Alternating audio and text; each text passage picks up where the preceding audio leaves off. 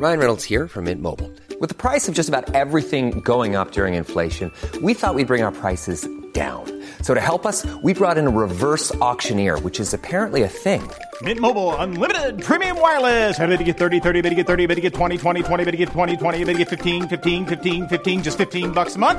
Sold! Give it a try at mintmobile.com/switch. $45 up front for 3 months plus taxes and fees. Promo rate for new customers for limited time. Unlimited more than 40 gigabytes per month. Slows full terms at mintmobile.com. Since 2013, Bombas has donated over 100 million socks, underwear, and T-shirts to those facing homelessness. If we counted those on air, this ad would last over 1,157 days. But if we counted the time it takes to make a donation possible, it would take just a few clicks. Because every time you make a purchase, Bombas donates an item to someone who needs it. Go to bombas.com/ACAST and use code ACAST for 20% off your first purchase. That's bombas.com/ACAST, code ACAST. Buddy, how you day? It's your boy Ty Roxon, and we're back again with another episode.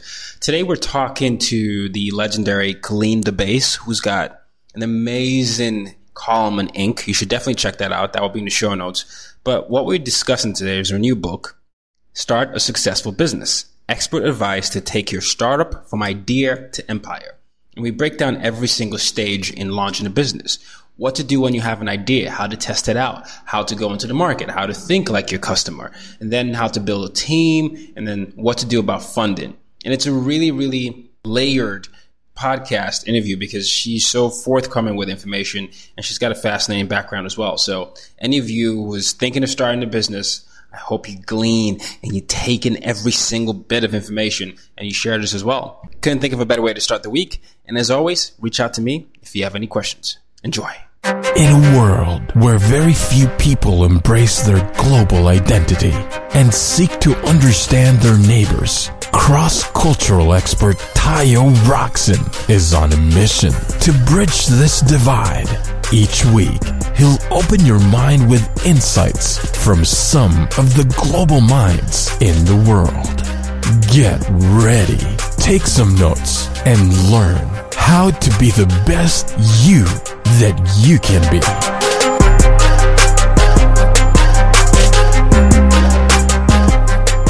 Welcome everybody to another episode of As Told by Nomads, and today's episode is with the amazing Colleen DeBase. She's a contributing editor at Inc.com, and she has spent the bulk of her career covering entrepreneurship, primarily as a small business editor of the Wall Street Journal, and later a contributor of the New York Times, and now she's the author of this amazing book, which is about taking your idea to a massive empire, starting a successful business. And she gives you expert advice on how to take that startup or that idea you've had in the shower into something that actually makes movement. So I'm pretty excited to have her on the show. Welcome to the show, Colleen.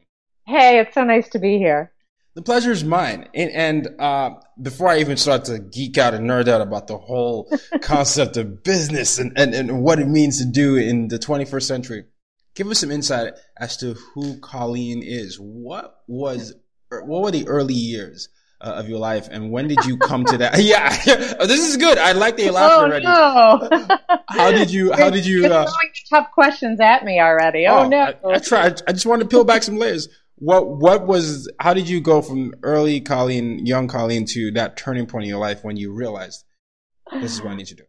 Oh, that's funny. Well, you were just talking about geeky, nerdy, I think you said, and that's kind of how I would describe my early formative years. I was definitely a bookworm, and I still am a bookworm. In school, I was one of those students that I feel like I always had my nose in a book, and I was a really good student. I probably didn't have the social skills that came later in life, but since I liked reading so much, I also liked writing, and so I knew pretty early on, when I was maybe as young as 15, I knew that I wanted to be a writer, and I wasn't sure what to do with that. And I remember talking to like a guidance counselor or something like that in high school, and they really advised me to pursue a career in journalism.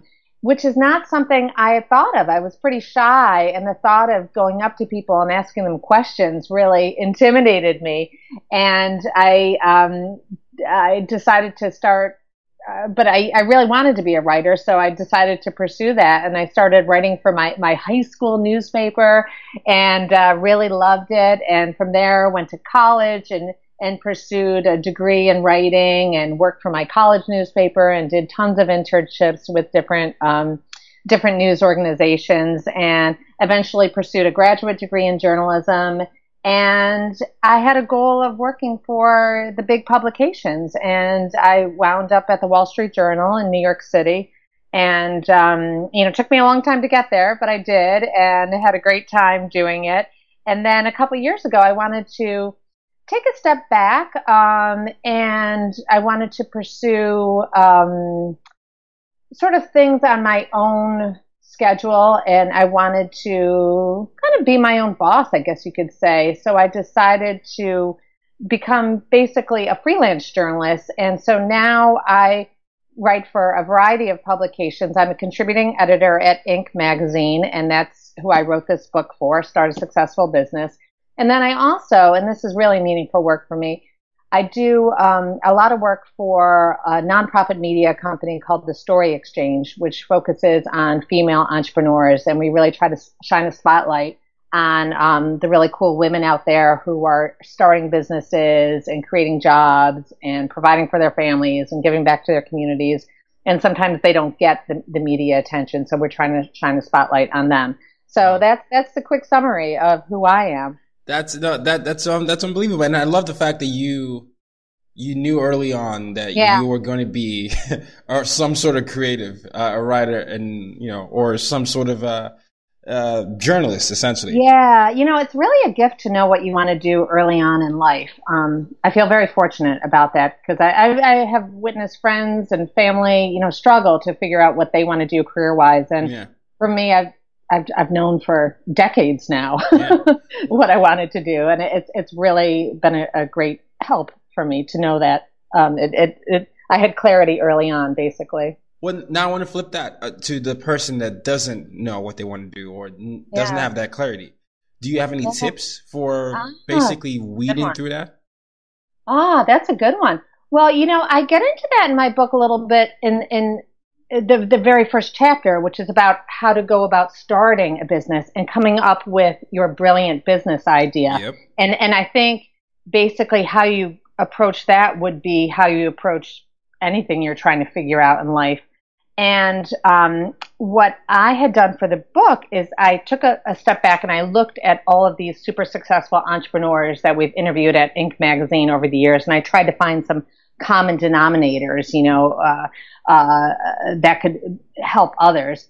And one thing that I found was that many successful entrepreneurs started a business because they had some personal pain point or frustration that they themselves were trying to solve. And I think that is a cue for anyone who is, trying to figure something out is what is that? What are you bothered by? What is something that you really want to see that you don't feel is out there yet? And, in terms of starting a business, that is a great foundation because when you are trying to create a product or service for yourself, then you're highly motivated to get that product or service on store shelves or manufactured or, in people's hands, whatever you need to do. And also, if you want to see, if you're struggling and you want this product or service on the market because you think it will help you in some fashion, then there are probably other people who feel the same way, and they're called your future customers. A great example that I like to use because it's a fun one is Sarah Blakely, who is a well-known female entrepreneur. Many years ago, she tried on a pair of white pants and she did not like how she looked in those pants, and she invented a product, an undergarment. It's called Spanx. But she invented that. She got it manufactured. She put it on the market. She found a lot of other women wanted to buy the same product, and she's now a billionaire. And that, there's probably a lot of different things she did along the way, but the very simple story of how her, empire started was that she had this personal pain point or frustration, and she took it and she figured out a solution, and then she decided other people wanted that, and she put it on the market. That's, Sarah Blake is always such a great example. I was just watching her on Shark Tank, actually. Yeah. And I've read a lot about her, and she's cool. Yeah, she is. She's not your typical type of billionaire. Not that I know any of these billionaires, but whenever they put together, whenever you hear them talk, she does come at that the same. She says it a lot. She says, I just really started with this problem that I had. Yep. And I felt like a lot of women did that. Yeah, exactly. And I have conversations with a lot of entrepreneurs, and a lot of times I think they've somehow convinced themselves that that the problem they have is not big enough for anyone else to solve. And so they don't dive into that a lot. Do you ever see that imposter syndrome playing out? Oh, imposter syndrome. Oh, that's a great term. Do they think that yeah, I think so. I think that happens with everyone. I think it's a natural feeling. Yeah. One of the things in terms of coming up with once you have an idea, but you're not sure about it, the next thing you can do is to test it out. I mean, that's what I would advise anyone who maybe has that idea, but they're like, I don't know if anyone really would want this. I mean, the next logical thing to do is test it out. And there are some people who don't like to talk to anyone. Once they have an idea, they're afraid someone else might steal it, or they just don't want anyone else to know about it.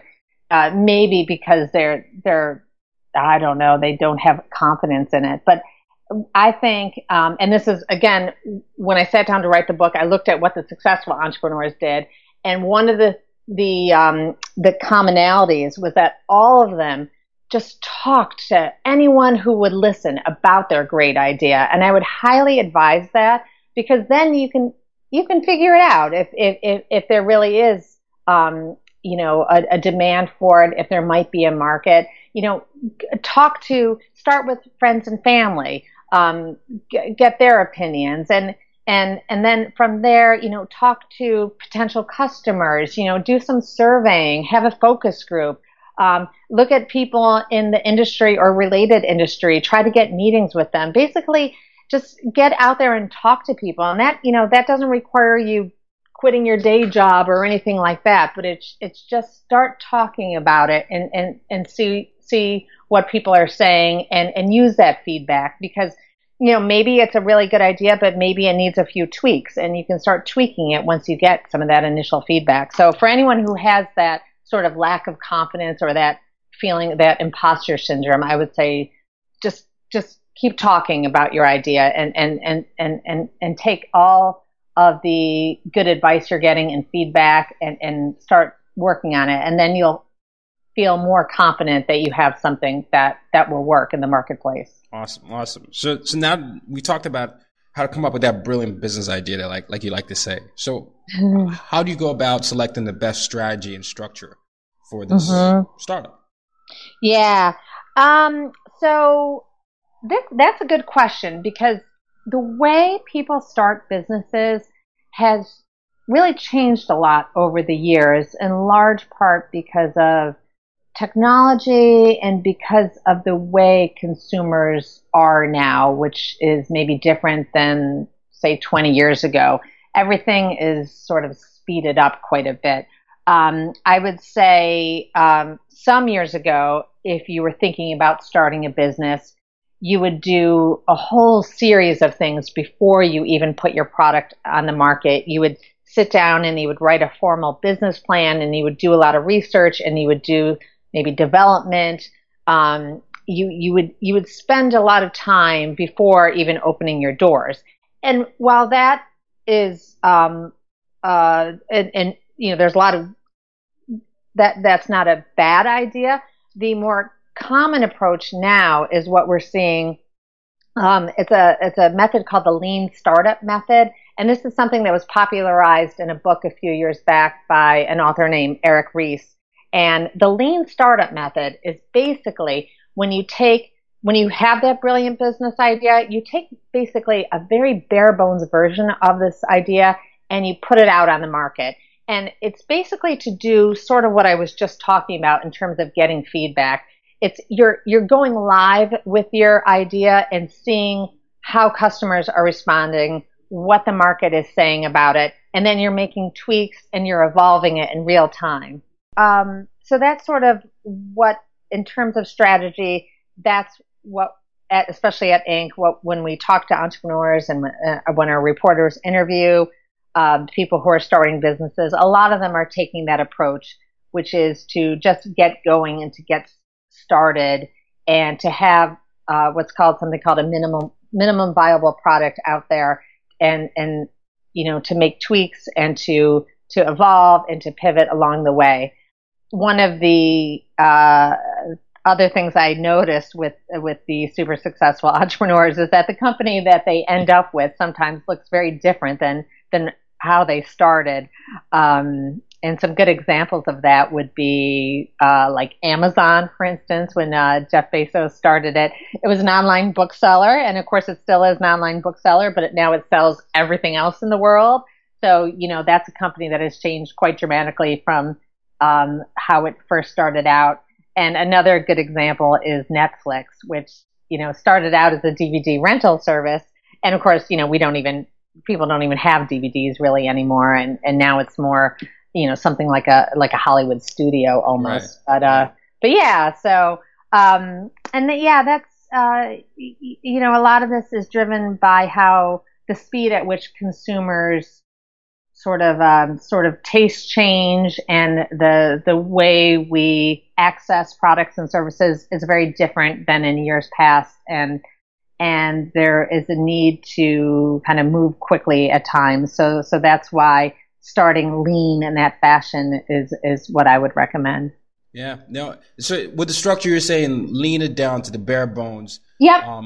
Understand that there's going to understand that there's going to be flexibility, most likely due to the fast moving markets. Yep. And I guess my question then is, it's twofold.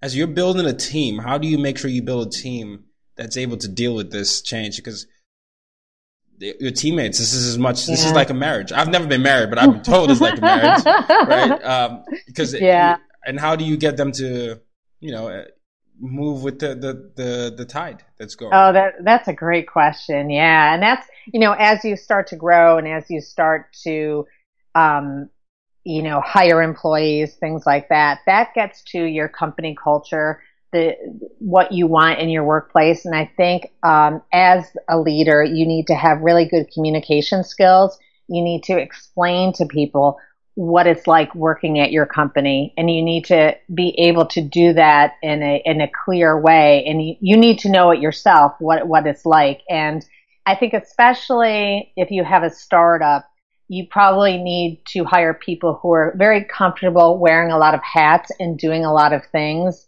And, some people know that that's not their strength. And I think the more you can communicate what your culture is like in your company, then you can get people who are drawn to that culture and want to come work for you and will be happy and will stay with you as you grow. Yeah. Yeah. No, that's very important. I think, your team structure is one of the things that you really should pay attention to. You can't, go about that way. You can't go about it in a half, I don't want to say the word can't half-ass it, essentially. That's what I was trying to avoid. Yeah. And then I was like, I was trying to censor myself, and I was like, oh, it's my podcast.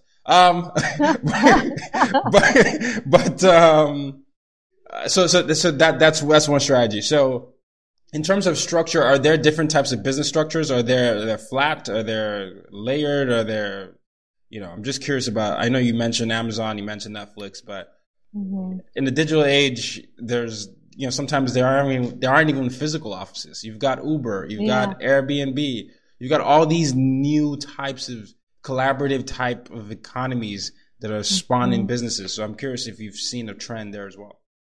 Oh, yeah.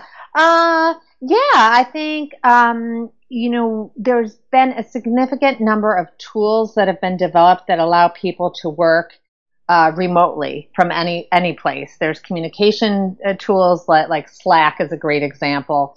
A lot of offices will use that to be able to communicate with employees wherever they might be. And there's a whole slew of others that allow people to work remotely. And I think that's definitely a trend we've seen.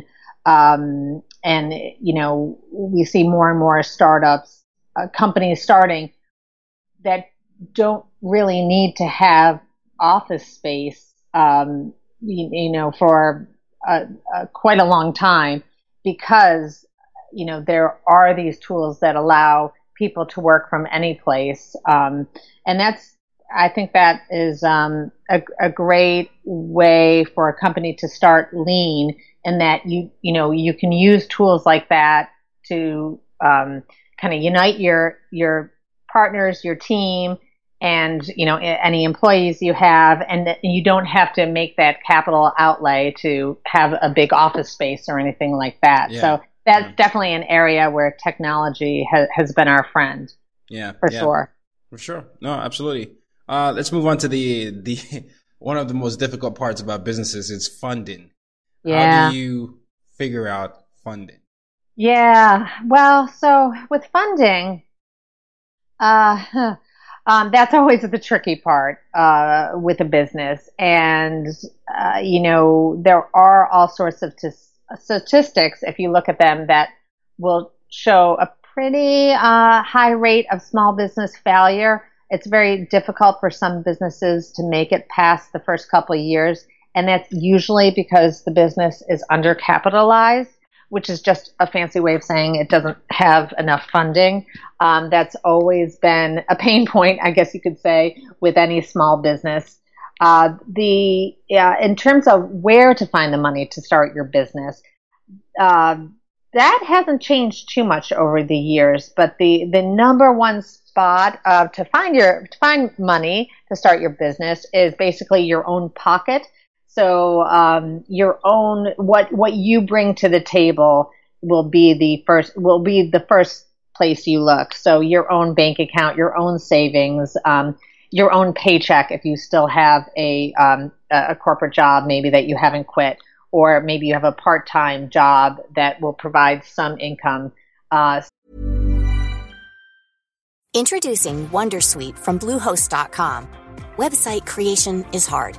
But now with Bluehost, you can answer a few simple questions about your business and get a unique WordPress website or store right away. From there, you can customize your design, colors, and content. And Bluehost automatically helps you get found in search engines like Google and Bing. From step-by-step guidance to suggested plugins, Bluehost makes WordPress wonderful for everyone. Go to Bluehost.com/Wondersuite. Hey, Dave. Yeah, Randy. Since we founded Bombas, we've always said our socks, underwear, and T-shirts are super soft. Any new ideas? Maybe sublimely soft. Or disgustingly cozy. Wait, what? I got it. Bombas. Absurdly comfortable essentials for yourself and for those facing homelessness. Because one purchased equals one donated. Wow, did we just write an ad? Yes. Bombas. Big comfort for everyone. Go to bombas.com/ACAST and use code ACAST for 20% off your first purchase. So, your personal nest egg is the first place in terms of where to find funding for your small business. The next place would be friends and family.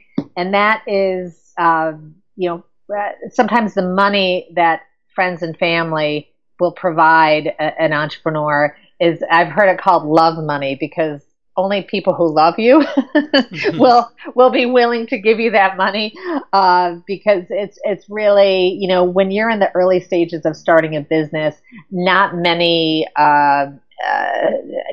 big institutions will take a chance on you. For instance, it will be very difficult for you to get a bank loan, or even an SBA loan, because you don't have a track record yet, and a bank doesn't want, a bank is only going to give you money if they can expect a return. So those early days of starting a business, it really, you have to look at your own resources, friends and family. Some people tap into credit cards. I don't, as from a personal finance standpoint, I don't recommend doing that, but some people do. They also tap into retirement savings or home equity loans. all of these are big decisions that really have to be thought of carefully, but they are sources of money for some entrepreneurs. In more recent years, we've seen crowdfunding become a popular way to fund an early business or even an early business idea. It's you probably are familiar with Kickstarter or Indiegogo, and I think that's a great way for any startup to not just raise money, but to build some brand awareness of whatever product or service they're trying to get on the market. It's also a nice way to test out that idea, like we were talking about earlier. So it's not. It takes a lot of work to run a campaign on Kickstarter or Indiegogo. There's usually a video you have to produce, and you have to get out the word. But it's a nice sort of introduction to marketing for most entrepreneurs.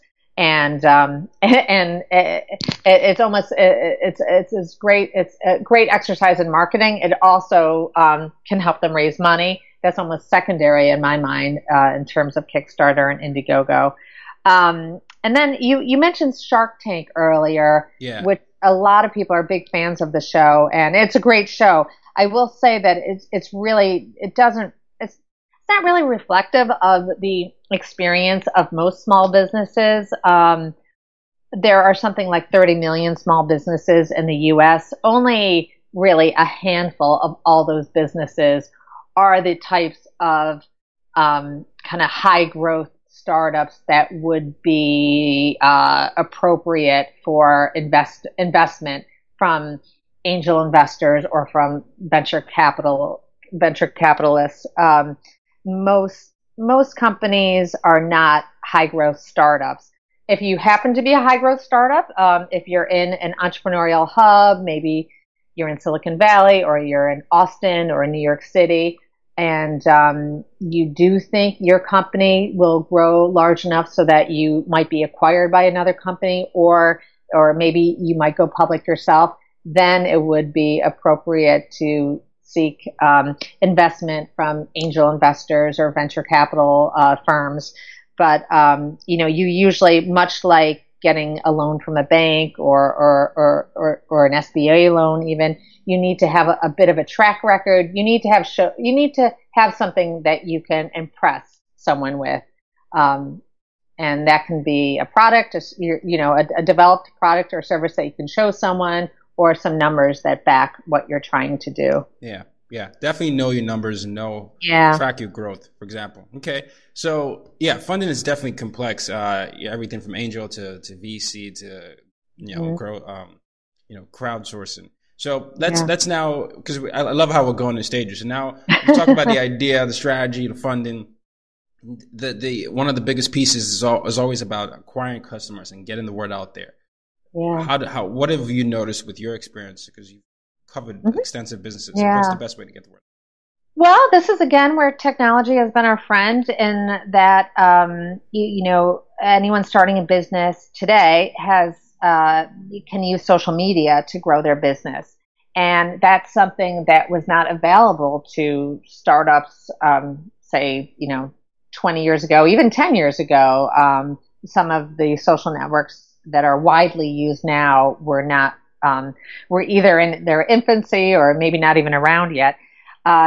Social media has been a great equalizer in that you don't have to spend a fortune to build your brand and to get exposure. It's quite different than in times past, when you might have to spend a lot of money to buy a television commercial or a radio commercial or what have you. With social media, a lot of it is either free or far less expensive than traditional advertising. The one thing I will say about social media is that it's almost overwhelming. And at any of the news organizations I've worked at, when I've interviewed entrepreneurs or I've gotten questions from entrepreneurs, a lot of them want to know, how do I handle social media? Because it's, you've got Facebook, you've got Instagram, you've got Twitter, and there's seemingly new ones every day, and it's hard to figure out which one. Do you need to be on all of them? How do you manage this? I say to entrepreneurs that you definitely need to be on, if your customers are on social media, and chances are they are, then you need to be on social media too. So that's the first thing.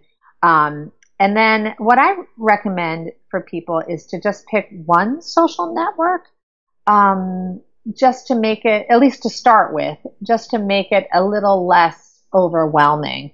And I recommend picking a social network that makes the most sense for your business. So, if you're opening a restaurant and you serve beautiful food and all of that is eye candy, there's a lot of photos that are just gorgeous, then you might want to use something like Instagram, because that's what people use Instagram for. It's a very visual social network, and they want to see those beautiful photos. If you are starting a business and you offer some sort of professional service, maybe you're a consultant and you have an expertise in a certain area and you work in certain industries, then LinkedIn would be probably a much better social network for you to spend some time on, because the people who go to LinkedIn are more professionally minded, and that would just be a better medium. I think when you, in any event, whatever network you choose, it does take some time, some effort. If you do small campaigns, it takes some resources and some financial resources. So, you do want to dedicate either your own time to it, or if you're in a position where you can have someone else dedicate time to it, that's great too.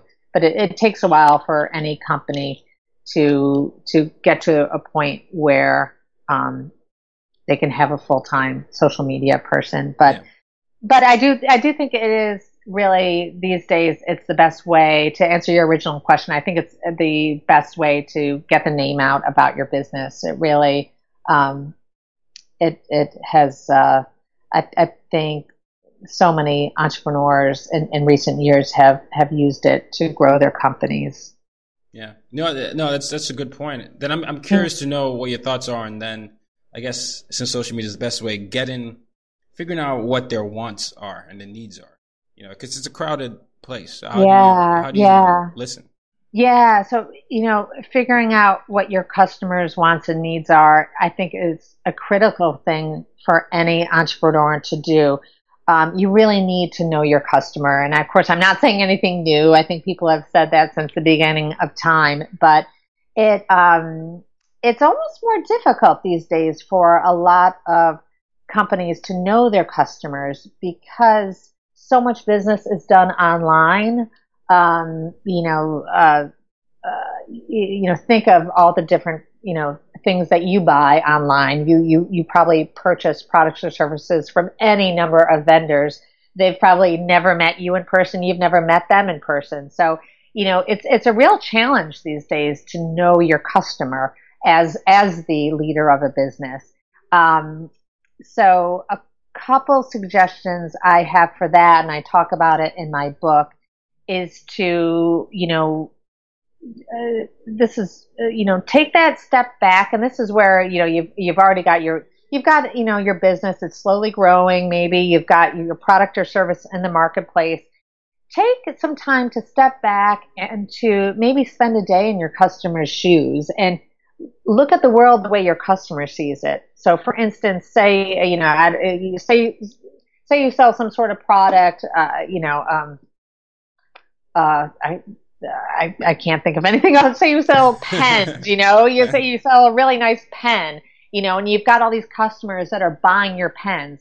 Spend a day in your customer's shoes. Look at why they're buying your pens. There are a lot of other people who sell pens. How come they're not, going to those competitors? What is it about you that they like? Is it the color of your pens? Is it the price of your pens? Is it how your pens work? What is it that makes you different than the competitors? So, that's good information that you can use, especially if you want to develop more products. You want to know why customers are choosing you.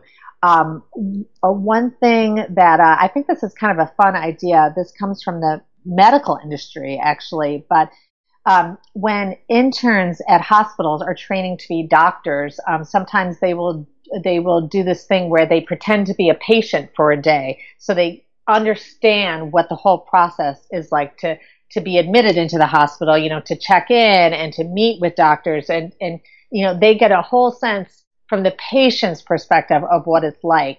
And that's a great tip for anyone who needs to either reconnect with customers or to really understand their customer base, is to, pretend to be your customer for the day, kind of staple yourself to the order, your customer's order, and see how it goes through your business. If there are people in customer service that you need to talk to those people. Just get a real sense of what the customer is seeing and hearing and interacting with your company. And that is hugely informative in terms of understanding your customer and understanding how you need to serve them, basically. Yeah, that's such a good point on the point of pretending to be your customer. Yeah, right. And it's this is, I feel like as I say these things, this isn't rocket science. No, it's not. Yeah, but we don't do it.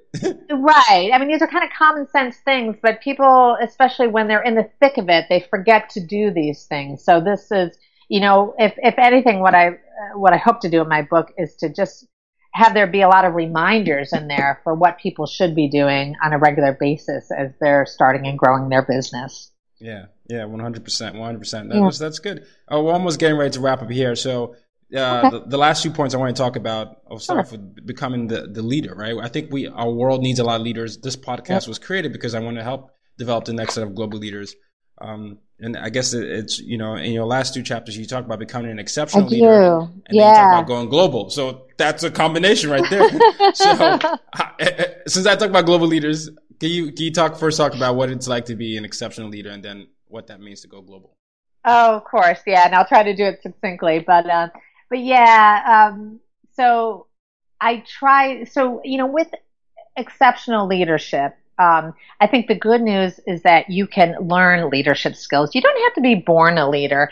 And I think that's good news for people who maybe have that imposter syndrome that you were talking about before. There are some people who don't feel like they have that innate ability to lead. Well, the good news is you don't have to have been born with it. You can learn and develop and practice these skills. And when I was looking at the super successful entrepreneurs and trying to find what made them really effective leaders, I tried to pinpoint a number of things. And there were kind of like 5 areas I pinpointed basically. And that is that to be an exceptional leader, you basically need to do the following. You need to be decisive. And I listed that as the first one because when you're running the business, you're the one who makes all the decisions. No one is going to make them for you. So you really need to be decisive. You need to be able to communicate effectively. And again, that's so important in terms of communicating, say, what your workplace culture is to your employees or communicating what your product or service is to your customers. You really need to be able to be a good communicator. And if you feel that you're not, you can learn. There are any number of courses out there. There's all sorts of people who can teach you public speaking skills. There's any number of resources for that. So don't feel like, if you don't have it, you're done. You can definitely learn those things. Another thing that we see is that really great leaders behave generously. And that's something that I think is an important concept and something that we're maybe identifying more of that in more recent years. And that is, that and being self-aware, which is another trait that we think of exceptional leaders have. Both of those sort of speak to emotional intelligence. And that is, it's almost an intangible, but it's a certain finesse you have as a leader that you're very relatable. You can relate to your employees. You're emotionally sensitive. And I think that is, that's really critical these days, especially if you're employing millennials and Gen Z. There's an expectation that you're going to have that emotional intelligence. So if you don't have those innate skills, you can beef up on them. And then lastly, we see that leaders have, they sort of exude charisma. And that's, and I see that you, Tayo, have that in spades. You know, you're very good at exuding charisma. And one of the great ways to exude charisma is to make other people feel special. And you certainly did that as you introduced me, and throughout this whole interview, as you've asked me questions, I can tell that you have tried to ask questions that are good for my, area of expertise. And you've been very sensitive to that. So you definitely are a good example of someone who exudes charisma. So yeah, of course. So those are sort of the leadership traits that I identified, and I have that in the book. And, those are things that we see the successful entrepreneurs having, all of those. Yeah, no, this is so good. I meant it when I said this. A lot of people in the audience, we're all in the same position. I built the podcast to inspire people to tap into their inner talents, their inner skills, so that they can go on and change the world. And my mission statement is use your difference to make a difference. That's the foundation of everything that I've done. And when I came across your book, I started going from startup idea to an empire, something that I really resonated with, because I feel like we're in an age where, it's not the same as my parents' generation where you sort of had to have this job for 50 years or so. So that idea and that mindset is something that, I feel like your book gives people. So, where can people find this? Oh, so you can go to Amazon.com. Which I mentioned earlier, as a good example of a successful company. But yeah, you can certainly buy the book at Amazon.com, and it's called Start a Successful Business. It's published through Inc. magazine, so you can go to Inc. magazine's website, Inc.com. There's links to it there, and there's a lot of great articles and pieces of advice on Inc.com. And then you could go to my personal website as well, which is my name, and it's ColleenDeBase.com. Yeah, absolutely. I'll make sure I put all this in the show notes. And really, ladies and gentlemen, nomads, make sure you get this book. It's really, really packed with lots of advice. And read our articles. Her articles are on Inc.com. And you just type in Colleen DeBase, and you're going to see a lot of things that she's written about. As a final question, it's the mission statement. My mission statement is use a difference to make a difference, as I said earlier. How do you use your difference to make a difference? Well, I think that's a good question. I haven't really thought about it. But yeah, but I think as a journalist, the power I have is the ability to shine a spotlight on people who deserve that spotlight shown on them. And I love doing that. I love being able to tell the stories of entrepreneurs. I love interviewing entrepreneurs and finding out all of the challenges they went through and all the hurdles to get their business up and running. And, these are people who are creating products and services that we love, that are creating jobs in their communities, that are really performing a really important service to their own local communities, and then nationally they're contributing to the economy by running their own businesses. And it's not an easy thing to run your own business. And as a journalist, I love being able to give people the attention they deserve. That makes me very happy. And in recent years, I've been focusing on female entrepreneurs, and I've been looking at a lot of women who are running socially conscious companies. So, not only are they, creating companies that are making great products or services and creating jobs, but they also have some sort of mission, whether that's, helping the environment, or, they're doing some social good on top of all of the rest. And I give people like that so much credit, and sometimes they don't get the media attention they deserve. So what I try to do as a journalist is to give them that attention.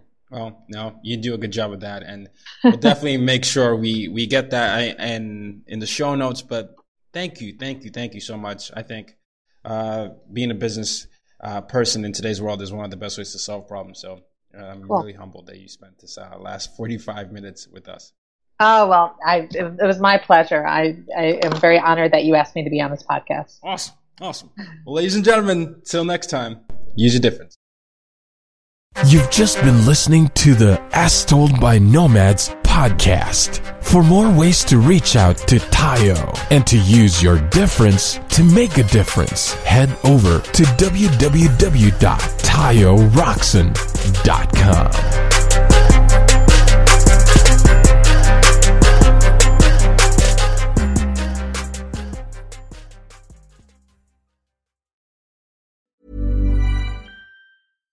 The number one selling product of its kind with over 20 years of research and innovation. Botox Cosmetic, out of botulinum toxin A, is a prescription medicine used to temporarily make moderate to severe frown lines, crow's feet, and forehead lines look better in adults. Effects of Botox Cosmetic may spread hours to weeks after injection, causing serious symptoms. Alert your doctor right away as difficulty swallowing, speaking, breathing, eye problems, or muscle weakness may be a sign of a life-threatening condition. Patients with these conditions before injection are at highest risk. Don't receive Botox Cosmetic if you have a skin infection. Side effects may include allergic reactions, injection site pain, headache, eyebrow and eyelid drooping, and eyelid swelling. Allergic reactions can include rash, welts, asthma symptoms, and dizziness. Tell your doctor about medical history, muscle or nerve conditions including ALS or Lou Gehrig's disease, myasthenia gravis, or Lambert-Eaton syndrome, and medications, including botulinum toxins, as these may increase the risk of serious side effects. For full safety information, visit BotoxCosmetic.com or call 877-351-0300. See for yourself at BotoxCosmetic.com.